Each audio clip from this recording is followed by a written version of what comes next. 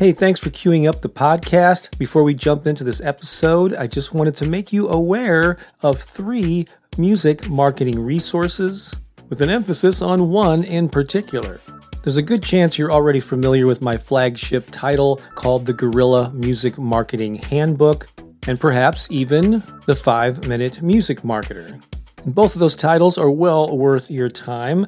But I want to make you aware of another title that doesn't quite get the attention as those two do. And that one is called The 9 Irrefutable Laws of Music Marketing. I'm really proud of this book, and I think you would get a lot out of it. And basically what it covers is what I consider to be 9 timeless principles of music marketing. So regardless of the new website, app, or tool, because they're always changing, as you know, these are principles you can apply no matter what. They're timeless. They tap into that eternal connection that people have with music and with music makers. So I think you would get a lot out of this book. It's available on Amazon in at least a dozen countries in both paperback and ebook formats. So go check it out, The 9 Irrefutable Laws of Music Marketing. And now, enjoy the episode. This is the Music Marketing Podcast.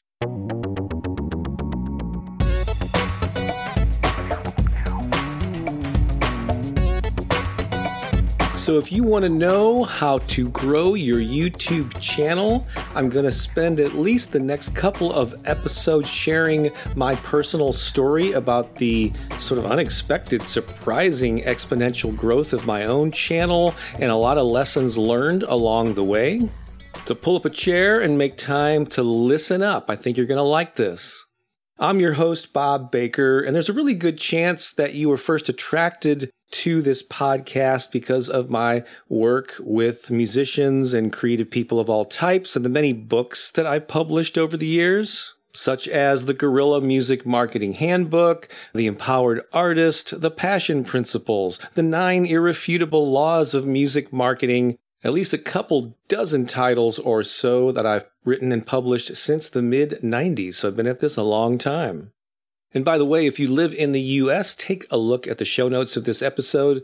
There's a link where you can learn more about this pretty cool 3 autographed books, physical paperback books, with some surprise bonuses that I will ship to your doorstep for one incredibly low price.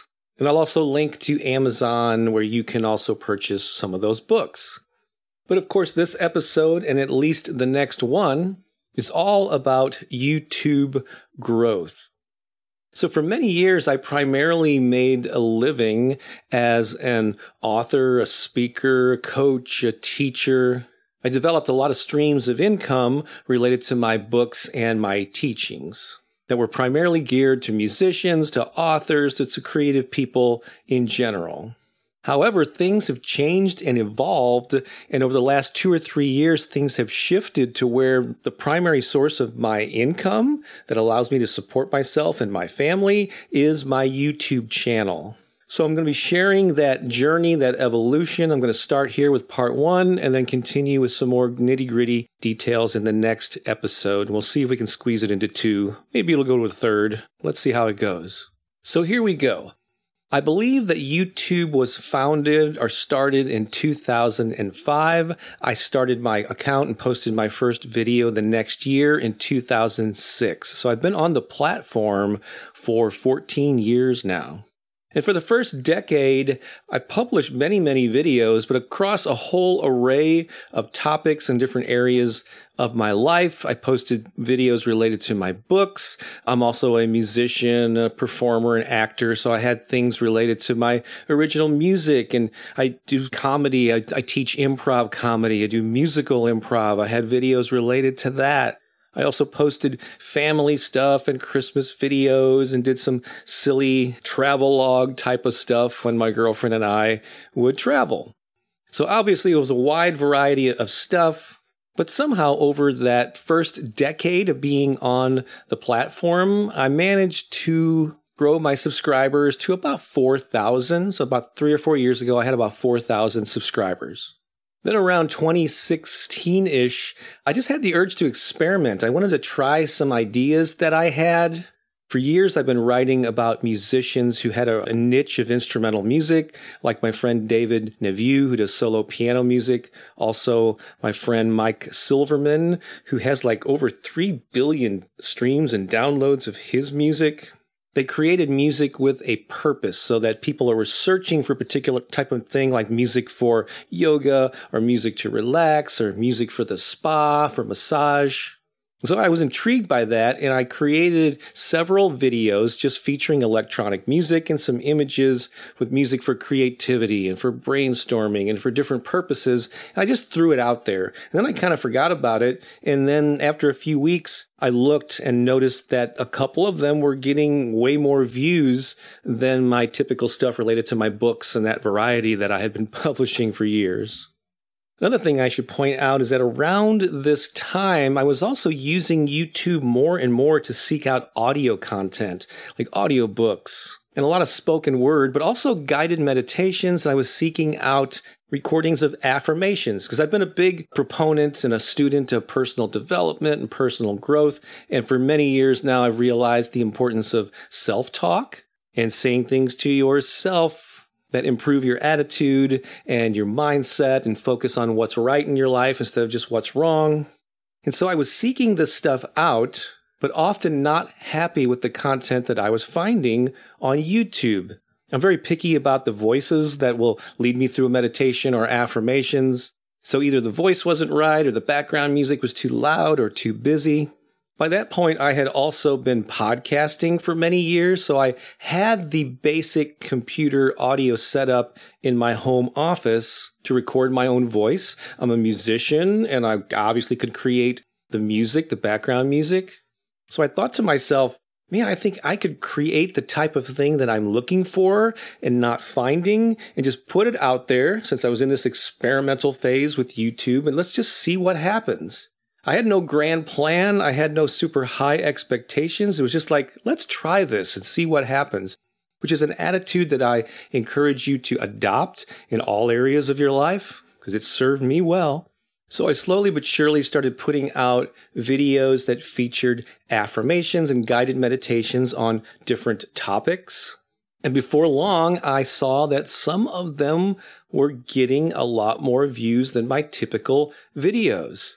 Nothing viral, nothing huge right out of the gate, but just comparatively more. Instead of maybe 100 or 200 views, they were getting a couple thousand or a few thousand views. That's when the light bulb went off, and that's when I got really curious. And to be honest, I kind of became obsessed with YouTube, and I took a deep dive into just learning best practices. There are actually a number of channels on YouTube devoted to teaching you how to grow your YouTube channel. And so I found some of my favorites. I just soaked up all the advice and the tips that I could, started experimenting with the titles, with the thumbnail images, with the descriptions, the tags, everything I would learn, I would just try it. And every week I was posting multiple videos and just paying attention to the results that I was getting. And after a while, I started noticing some trends. It became obvious that my morning affirmation recordings were generally more popular and got a lot more views than the stuff that I did maybe for sleep affirmations or relaxation meditations or whatever. And so I made a note of that. I also noticed that certain topics seemed to resonate with people more, at least the people that were discovering my videos. Topics like abundance. Everybody wants to make more money, so things on money and prosperity and abundance became very popular. Also, topics like success and confidence. Gratitude was another very popular one. And then other topics like sleep affirmations, health, relationships, relaxation. They got pretty decent views, but nothing like these other topics. So here's a first tip for you. When you discover topics and themes that work, you double down on them. You figure out ways that you can create more content related to the topics that are hitting with people. And just find different angles and different ways of approaching it, but give it a different spin. So as I recorded more and more of this type of content on YouTube, I saw slow and steady growth. I remember how excited I was when I hit 20,000 subscribers, going from 4,000 to 20. And then 6 months later, I doubled that. I got to 40,000 subscribers. 6 months after that, I doubled it again. I hit 80,000 subscribers. Now, the thing is that doubling rate has slowed down. In the fall of 2019, I actually hit the coveted 100,000 subscriber mark, and they did send me the silver plaque, which is very, very cool. And as I record this in the middle of July 2020, my current subscriber numbers are like 134,000 subscribers. Let me just throw some other numbers at you here. My most popular video currently has over 3 million views. And not surprisingly, it's a morning affirmation and wealth-related video. I have 2 more that have over 1 million views. I have a total of 20 videos that have more than 100,000 views. And for many years now, I've been a YouTube partner. Basically, what that means is you get some perks, and one of them is you can monetize your videos, and any ads that YouTube runs on your videos that you choose to monetize, which in my case are most of my videos, they split any ad revenue generated with the creator. And I'm just very blessed to report that over the last couple of years, YouTube has been the primary way that I support myself. I guess I mentioned that earlier. But, 3 or 4 years ago, I was lucky to get like $15 a month. And then I remember when it was like $100 or $300. And then it's like, oh my God, this is like a car payment. And then some months later, it became like my mortgage payment was the monthly direct deposit that I was getting from YouTube. And now it's well beyond that. So I'm just very thankful for YouTube. Yes, it makes me a little bit nervous to have all my eggs in the YouTube basket. But they're pretty committed to their creators and this business model, so I feel pretty good that that's not going to go away anytime in the short term. Knock on wood. But here's the most meaningful aspect of this YouTube growth is that I have this whole new engaged global fan base that just devours my stuff. Hundreds of thousands of people every month listen to some of my recordings, and many people listen on a daily basis. I get comments all the time about how listening to these things have changed people's lives. They wake up every morning listening to one of my recordings. And while I was blessed to get a lot of positive feedback related to my books over the years, that was nothing compared to what I'm getting now. It's actually very heartwarming. It's a little overwhelming at times, just the sheer volume of views and comments and positive feedback and energy that's sent my way, because these things are making a difference to people all over the world, multiple countries. And so what better way to make a living than to do something that you're passionate about, something that helps people and makes a difference in people's lives? And that creates a ripple effect. I like to think that the people whose lives are uplifted or their attitudes are improved, they will then influence their friends and their family. So it's just very satisfying.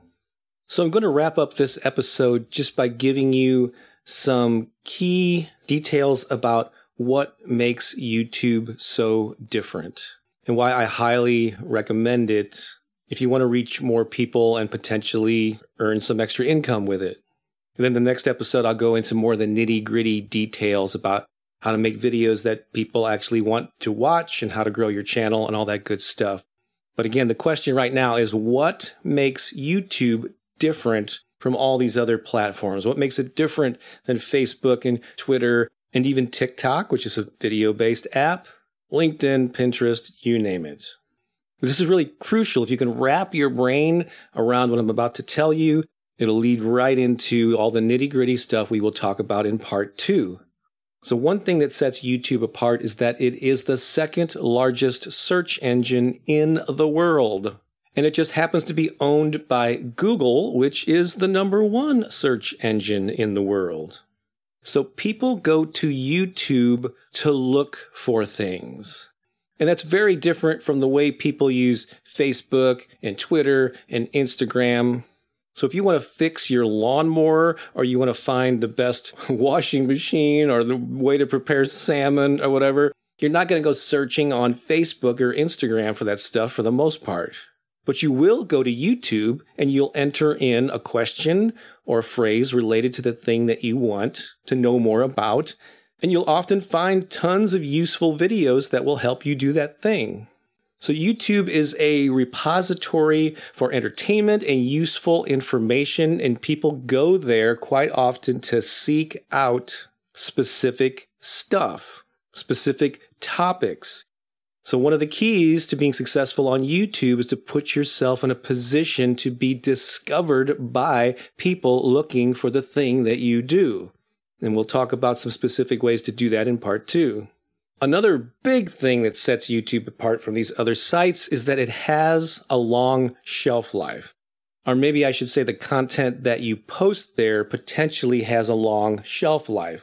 Now think about it. If you post something on Twitter, Facebook, Instagram, even if it's popular and gets a lot of comments, it might see the light of day for 24 hours, maybe 48 hours tops, then it's gone.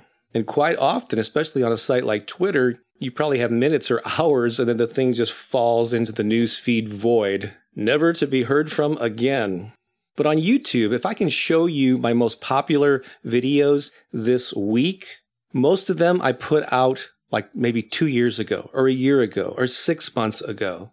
So I love that about YouTube. I love the idea of being able to create content that's going to have a long shelf life and people will be discovering it for months and potentially for years to come, especially if you get into the good graces of the YouTube algorithm and recommendations system. And then another cool thing is that you can, if you reach a certain threshold and you're approved, you can become a YouTube partner and you can actually monetize your channel. Not everyone has to do that to use YouTube effectively, but that is an option if that's one of your goals. And the current requirements for becoming a YouTube partner is that you need to have 1,000 subscribers, which is kind of hard to get to when you're a new channel, but it's doable. And then you need to have 4,000 hours, I believe, of total watch time over the last 12 months. Once you reach that point, you can apply to become a partner, and then about 30 days or so, they'll have someone check it out just to make sure there's legitimate content there. And if you're approved, then you can start monetizing your videos, and some other perks come along with that. So that's where I'm going to leave things for now with this episode, but I'll come back with part 2, and I'll talk about identifying your YouTube goals. I'll also give you some simple keyword research tools that'll help you come up with titles and topics. I'll also share with you the 4 or 5 most important aspects of every video that you upload that will help you get discovered, and as many tips as I can squeeze into that part 2. So before I end this, just want to remind you about that 3-book deal. If you'd like me to autograph 3 of my books of your choice, and you actually have a list of like 9 or 10 titles, you pick 3 of them, I sign them to you. I'll also send you a greeting card, personally handwritten to you, and also throw in some extra surprise bonuses all into a priority package. Again, this is only good for shipments to a U.S. address. If you're outside of the U.S., but you can get all of my books, ebooks, and audiobooks on Amazon in about a dozen or so countries. So I hope you were inspired by part 1 of my YouTube personal story. I'll be back with part 2 very soon. In the meantime, have an awesome day, have an awesome week, keep creating, do what you do, and I will talk to you real soon on the next episode. So long for now.